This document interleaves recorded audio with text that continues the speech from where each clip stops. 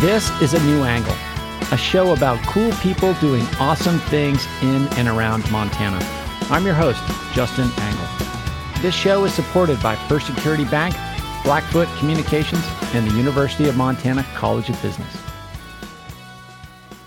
Hey folks, welcome back, and thanks for tuning in.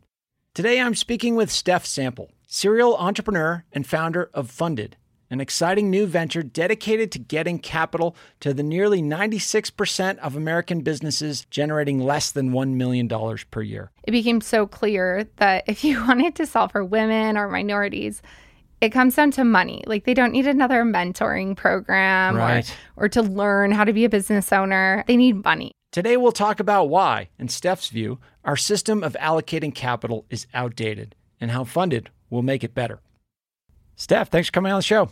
Of course. Happy to be here. Yeah, so tell us, where did you grow up and what did your parents do? Well, I started my life in Salt Lake City, Utah. That's where my family's from. But in fifth grade, moved to Billings, Montana. Okay. So I mostly grew up in Billings, eastern Montana. I always joke like I'm like a real Montana entrepreneur. I'm actually from here. And then growing up, my mom always worked in a lab, hospital. She is the one that takes a tissue and turns it into a slide so the doctor could read it. Oh, yeah. I was always so fascinated by that. And then my dad was kind of a factory worker. And then about high school, he really went out on a limb and opened up a small business, which I thought was so cool. Okay. And what was that small business? It was a leather apparel shop. So he's definitely a Harley guy. It's so cool. So he kind of opened up around the corner from the Harley shop, the place everyone, they went and bought their motorcycle. Sure. And then they went and saw my dad and got all the gear. So that must have been a fairly formative experience in that, you are now something of a serial entrepreneur here in Montana and beyond. Is that an accurate description? Sure. I've never honestly paused to think about it. I never related it all together. But I definitely remember those days. I remember him starting the store and that whole journey. Yeah, so tell us about that. I mean, you do so many things. We're here to focus on Fundid today, which we'll get to, but give us sort of how do you describe yourself when somebody says, Stef, what do you do? I mean, how do you kind of, in an elevator pitch kind of way, to say it succinctly? Oh my gosh, it's the worst. In fact, that's the best part of Fundid is now I have such a clear answer. Right, exactly. But until Fundid, I hated that question because it was like always this balance of like, well, what do I say? And do I talk about all these businesses? Or do I sound like, I don't know, arrogant or something if I talk about the businesses? But what's so great about my journey is I got into entrepreneurship as soon as I graduated, right here in this building. I remember I was at my first job out of college, usual grind job, $24,000 a year, and just wanted to do something. And so I took up sewing in my free time, which, being a good Utah-born person, I knew how to sew. And one weekend, I made this bag out of this kind of clear frosted vinyl out of my husband's heat sheet from the Boston Marathon. Okay. I went to lunch with my favorite professor from college, Mike Braun. I showed him these bags and I was like, hey, do you think I could sell these? And he was so supportive. He bought 7 bags. Wow. And they probably weren't even that good. They were probably horrible. I went back to work and bought an expo booth at the Las Vegas Marathon, went down and started hawking my wares. And I've really never turned back from entrepreneurship. At the same time, I was lucky to my boyfriend at the time that became my spouse had taken over a family business. That was really my education at night, hearing about how to hire people, management, system and process. Then I applied it for myself, bringing the brand of Massage Envy to the state, did a couple other businesses along the way. And eventually, I really like to spin up businesses, get them operational, and honestly, and then leave them. Sure. I've kind of embraced that about myself for a while. I think I was like, wow, why don't I stick anything out? Worried. It's the creating piece that really feeds you. That's right. Yeah. But really, I'm a builder. I'm different in that I like to picture the company, create the structure, the revenue model, bring it to life, get it operational. So yeah, I've really enjoyed kind of spinning things up and selling them. And so now we're, kind of at this moment where you're about a year into this Fundid journey. First of all, Tell us what Fundid is, and then we'll kind of get to the need that it's trying to meet. We are all about empowering business owners on their growth journey by simplifying business finance and access to capital. We uniquely focus on businesses with under 10 employees, which actually is 80% of all of the businesses in the U.S. That's 26 million businesses. And also the most overlooked and underserved segment. This is the segment of business owners that are highly likely to be declined for a loan, have really no capital options. And so it's just a really hard time. But these business owners are also like, the backbone of our economy, yes, especially in Montana, right? Like we are a small business here. So we are solely focused on that segment. So I think let's pause on that for a moment, because you say 80% of businesses in the United States have 10 employees or less. Yeah. I feel like in business school, and I'm a business school professor, like we overstudy the Googles and the Amazons and the Facebooks and the Teslas. We do so much of our curriculum centered around these big firms. Very few of our students are going to go in those firms. But as you're saying, those are such a small sample of the businesses out there, but so much of business education and media and just sort of popular culture is centered around these giant players, kind of neglecting the fact that so much of where business really happens is in these smaller entities. That's right. And they're so impressive too. Like small business is not just a great solution for an individual, but they have, great benefits to people. They're more flexible. They create better culture sometimes, right? Not always. That's an overstatement. But yet, and they also employ most of America. Like Google does not employ most of America. Small business owners do.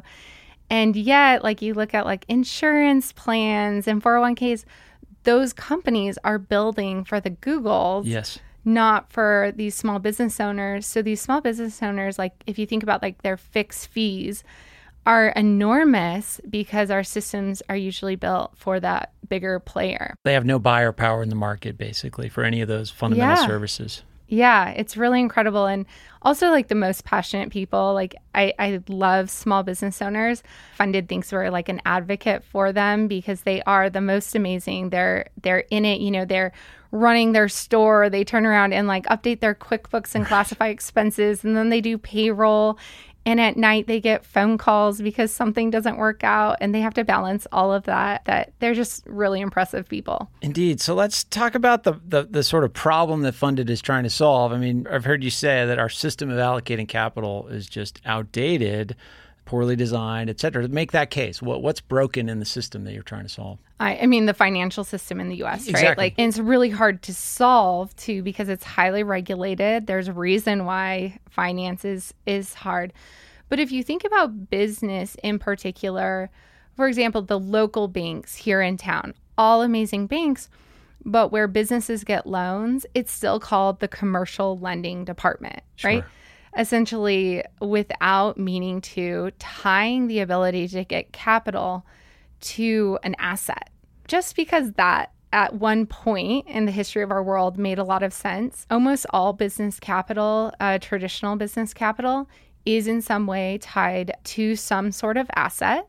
So your ability to leverage your home or land or like something. What do you have for collateral? Is what you always get asked. Right. What are you willing to give up in life if you have anything, which is limiting in and of itself, right? And why does a bank want your house or your car or any of those things, my camper van or whatever it is? I don't know why any bank would want that stuff. Right. But it's the way it's always been. But think about like, it's a privilege, especially right now in our country, to own a home, like to have an asset to leverage.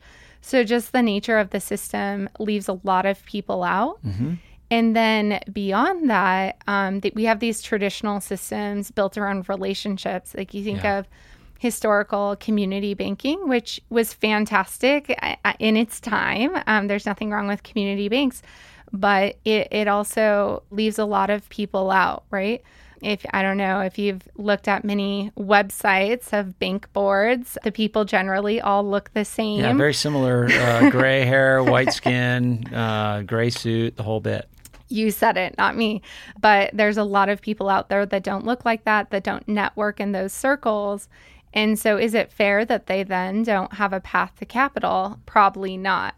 And then you think about small business, like these are considered thin-filed businesses. That's kind of the term you always hear. Yeah, define that term. So thin-filed generally refers to credit policies, and what it means is like that they don't have credit history. Sure.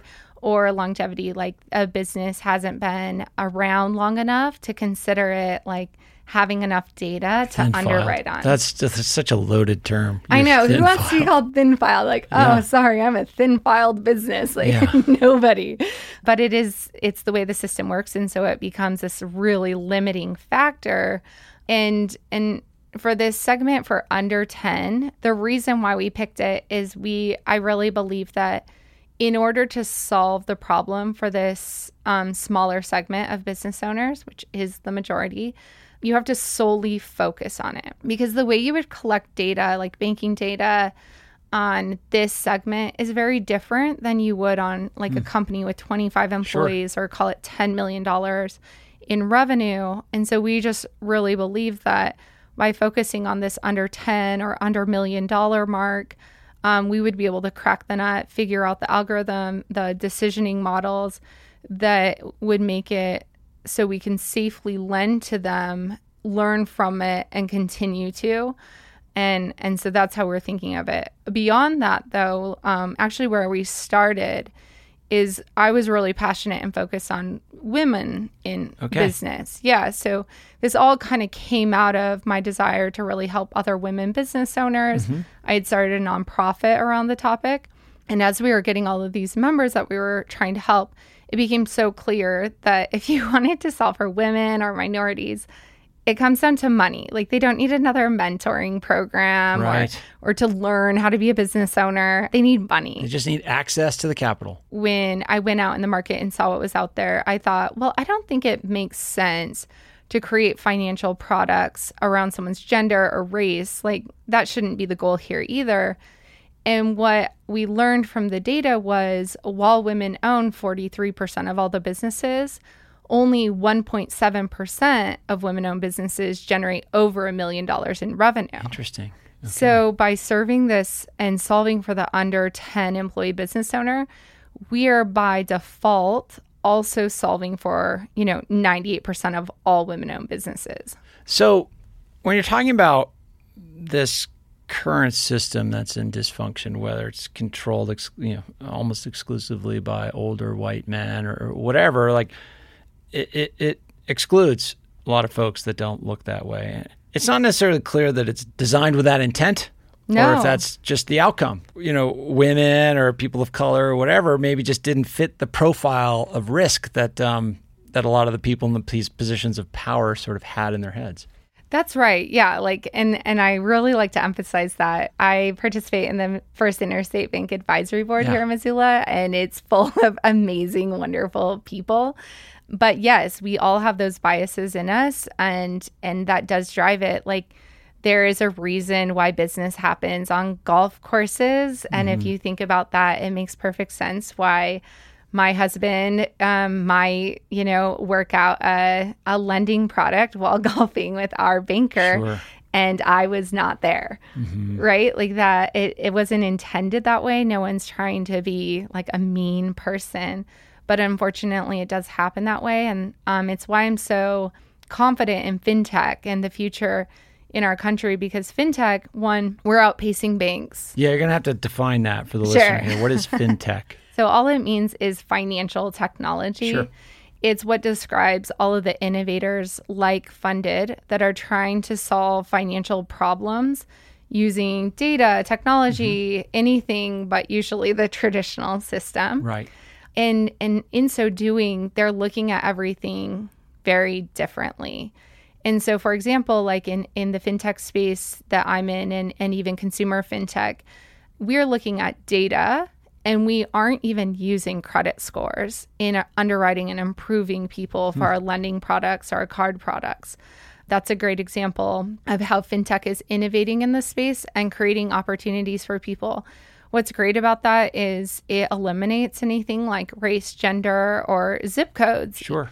Even, which are a problem. And that kind of makes it really exciting because the opportunity for people in the future, if we start creating these new ways of doing things that don't rely on, do you know a banker?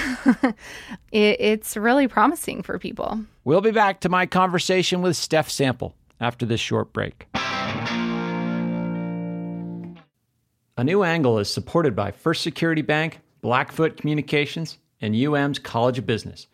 Access to capital, broadband, and education are 3 ingredients any community needs for success.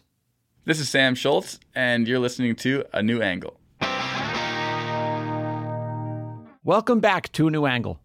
I'm speaking with Stef Sample about her exciting new venture, Fundid. So you mentioned a moment ago that the people who are running these businesses, they don't want mentors, they don't need focus groups, they just need capital. Sure. So how are you at Fundid getting capital to these people? At Fundid, we're doing 3 main things. We are focused on small business lending in a variety of ways. How we do it is you come in, you apply one application, you meet with an advisor to help you figure out what kind of lending product you need, because there's so many, from invoice factoring, a traditional term loan.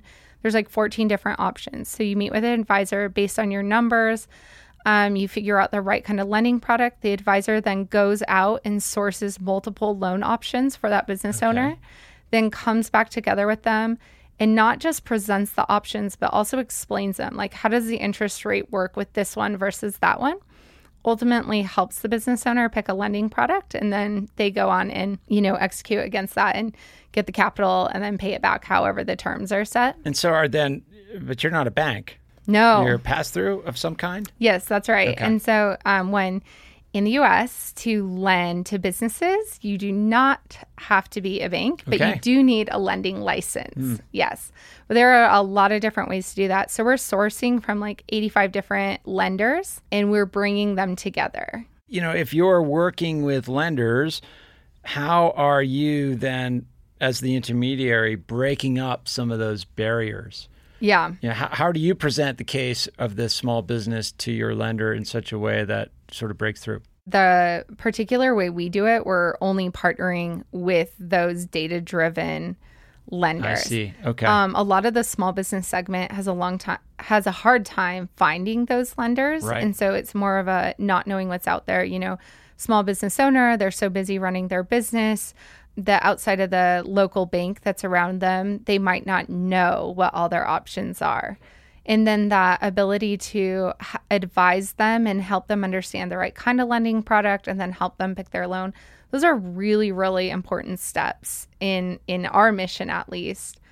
But yeah, and that lending product is only one of the 3 ways we're helping them. So what are the other 2? The other things we're doing is we have grants and resources. So that product's live right now. And that's where we started in our journey. So what we realized was that business owners are looking for capital. They get frustrated along the way, and then they search for grants because they think that's their only option. Sure. But finding business grants is actually very hard. It's hard. Yeah. And most of the information out there is for nonprofits. There was no great database on it, so we built it. So we built a grant marketplace. Someone can come on, fill out a form, and based on the answers to their form, we can show them a page with grants that we think they qualify for. And then the third way, which we'll be launching in late summer, is we're building a business building card. Okay. So a business card product meant for this segment. A credit card of a sort, right? When you say card. Yes, technically called a business charge card. Okay. The difference is the card is not built for a business owner to carry a balance.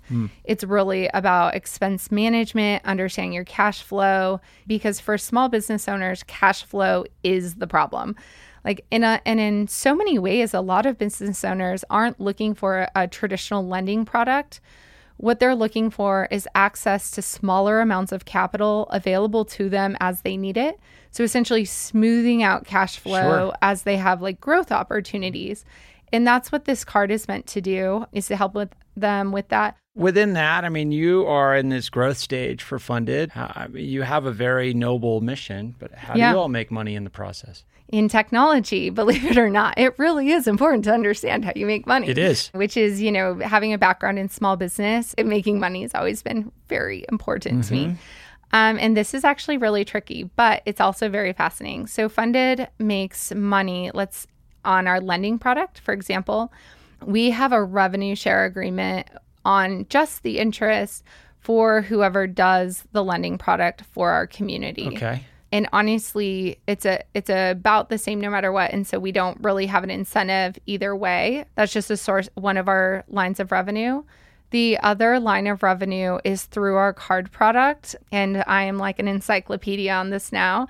Couldn't even told you about any of this a year ago.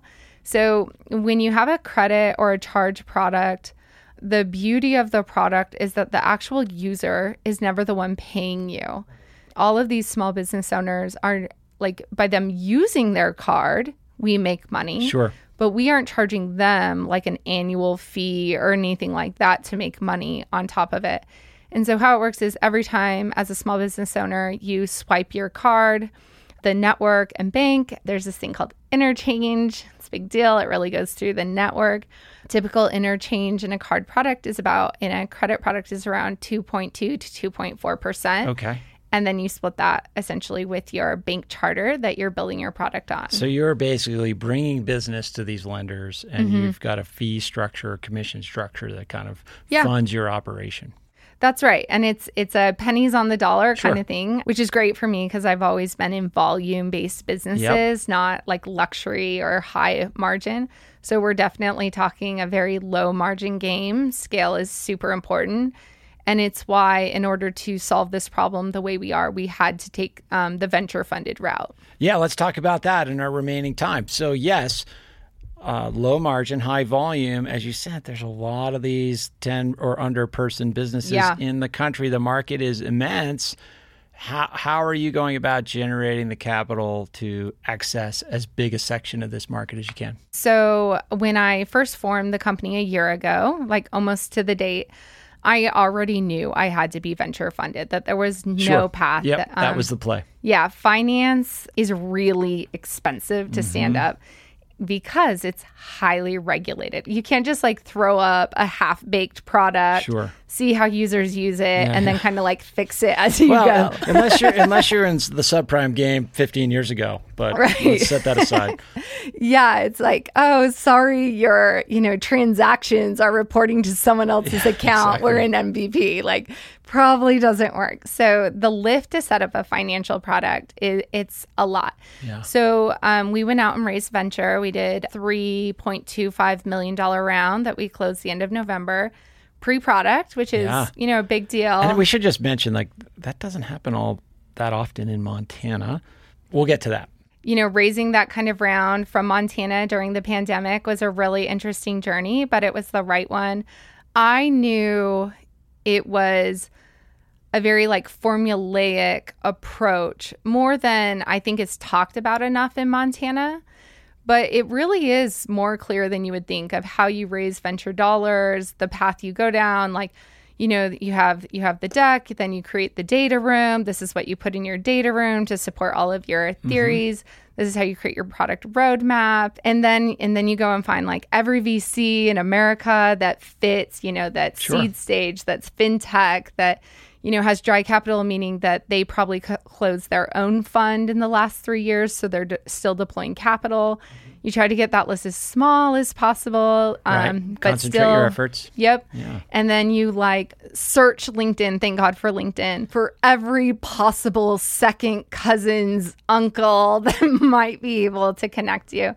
And talk about, we were talking about small business, but VC is a whole nother topic of being very exclusive to who way worse than banking. So it's no wonder that this is really hard. It's no wonder that women in particular are only getting 2.2% of capital. But I was so lucky. When I have had great relationships for years with people all over the country because of a business group I've been in. I also am just comfortable being myself. So I have pretty authentic, good relationships with people.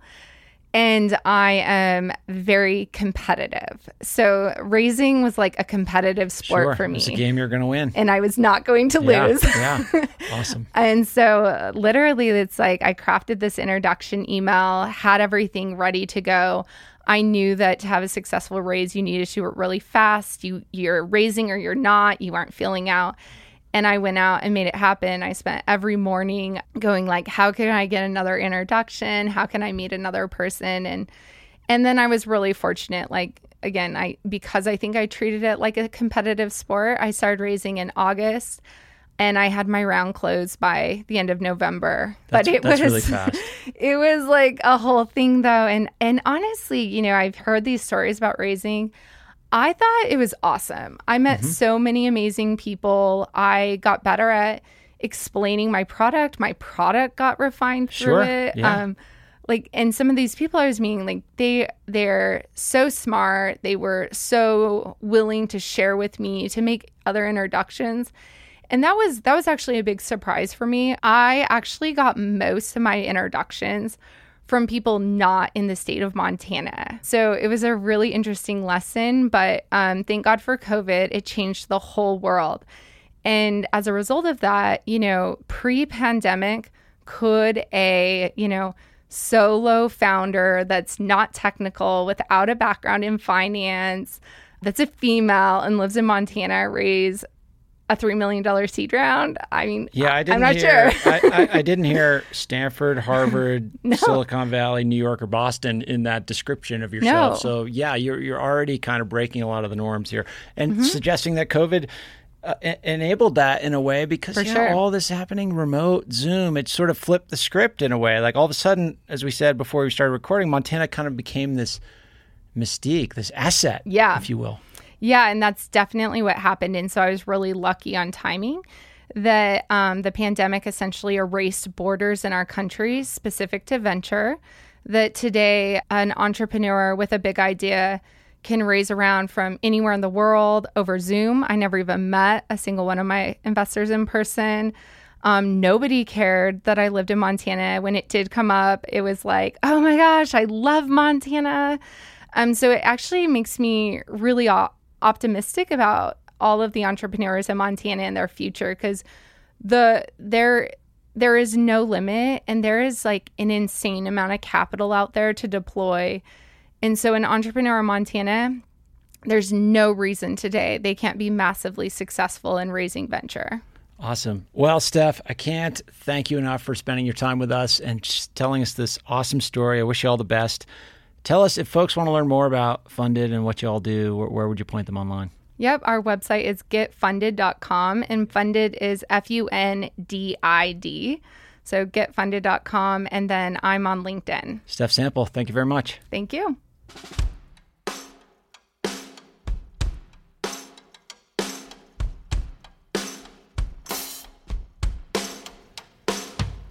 Thanks for listening to A New Angle. We really appreciate it. And we're coming to you from Studio 49, a generous gift from University of Montana alums Michelle and Lauren Hansen.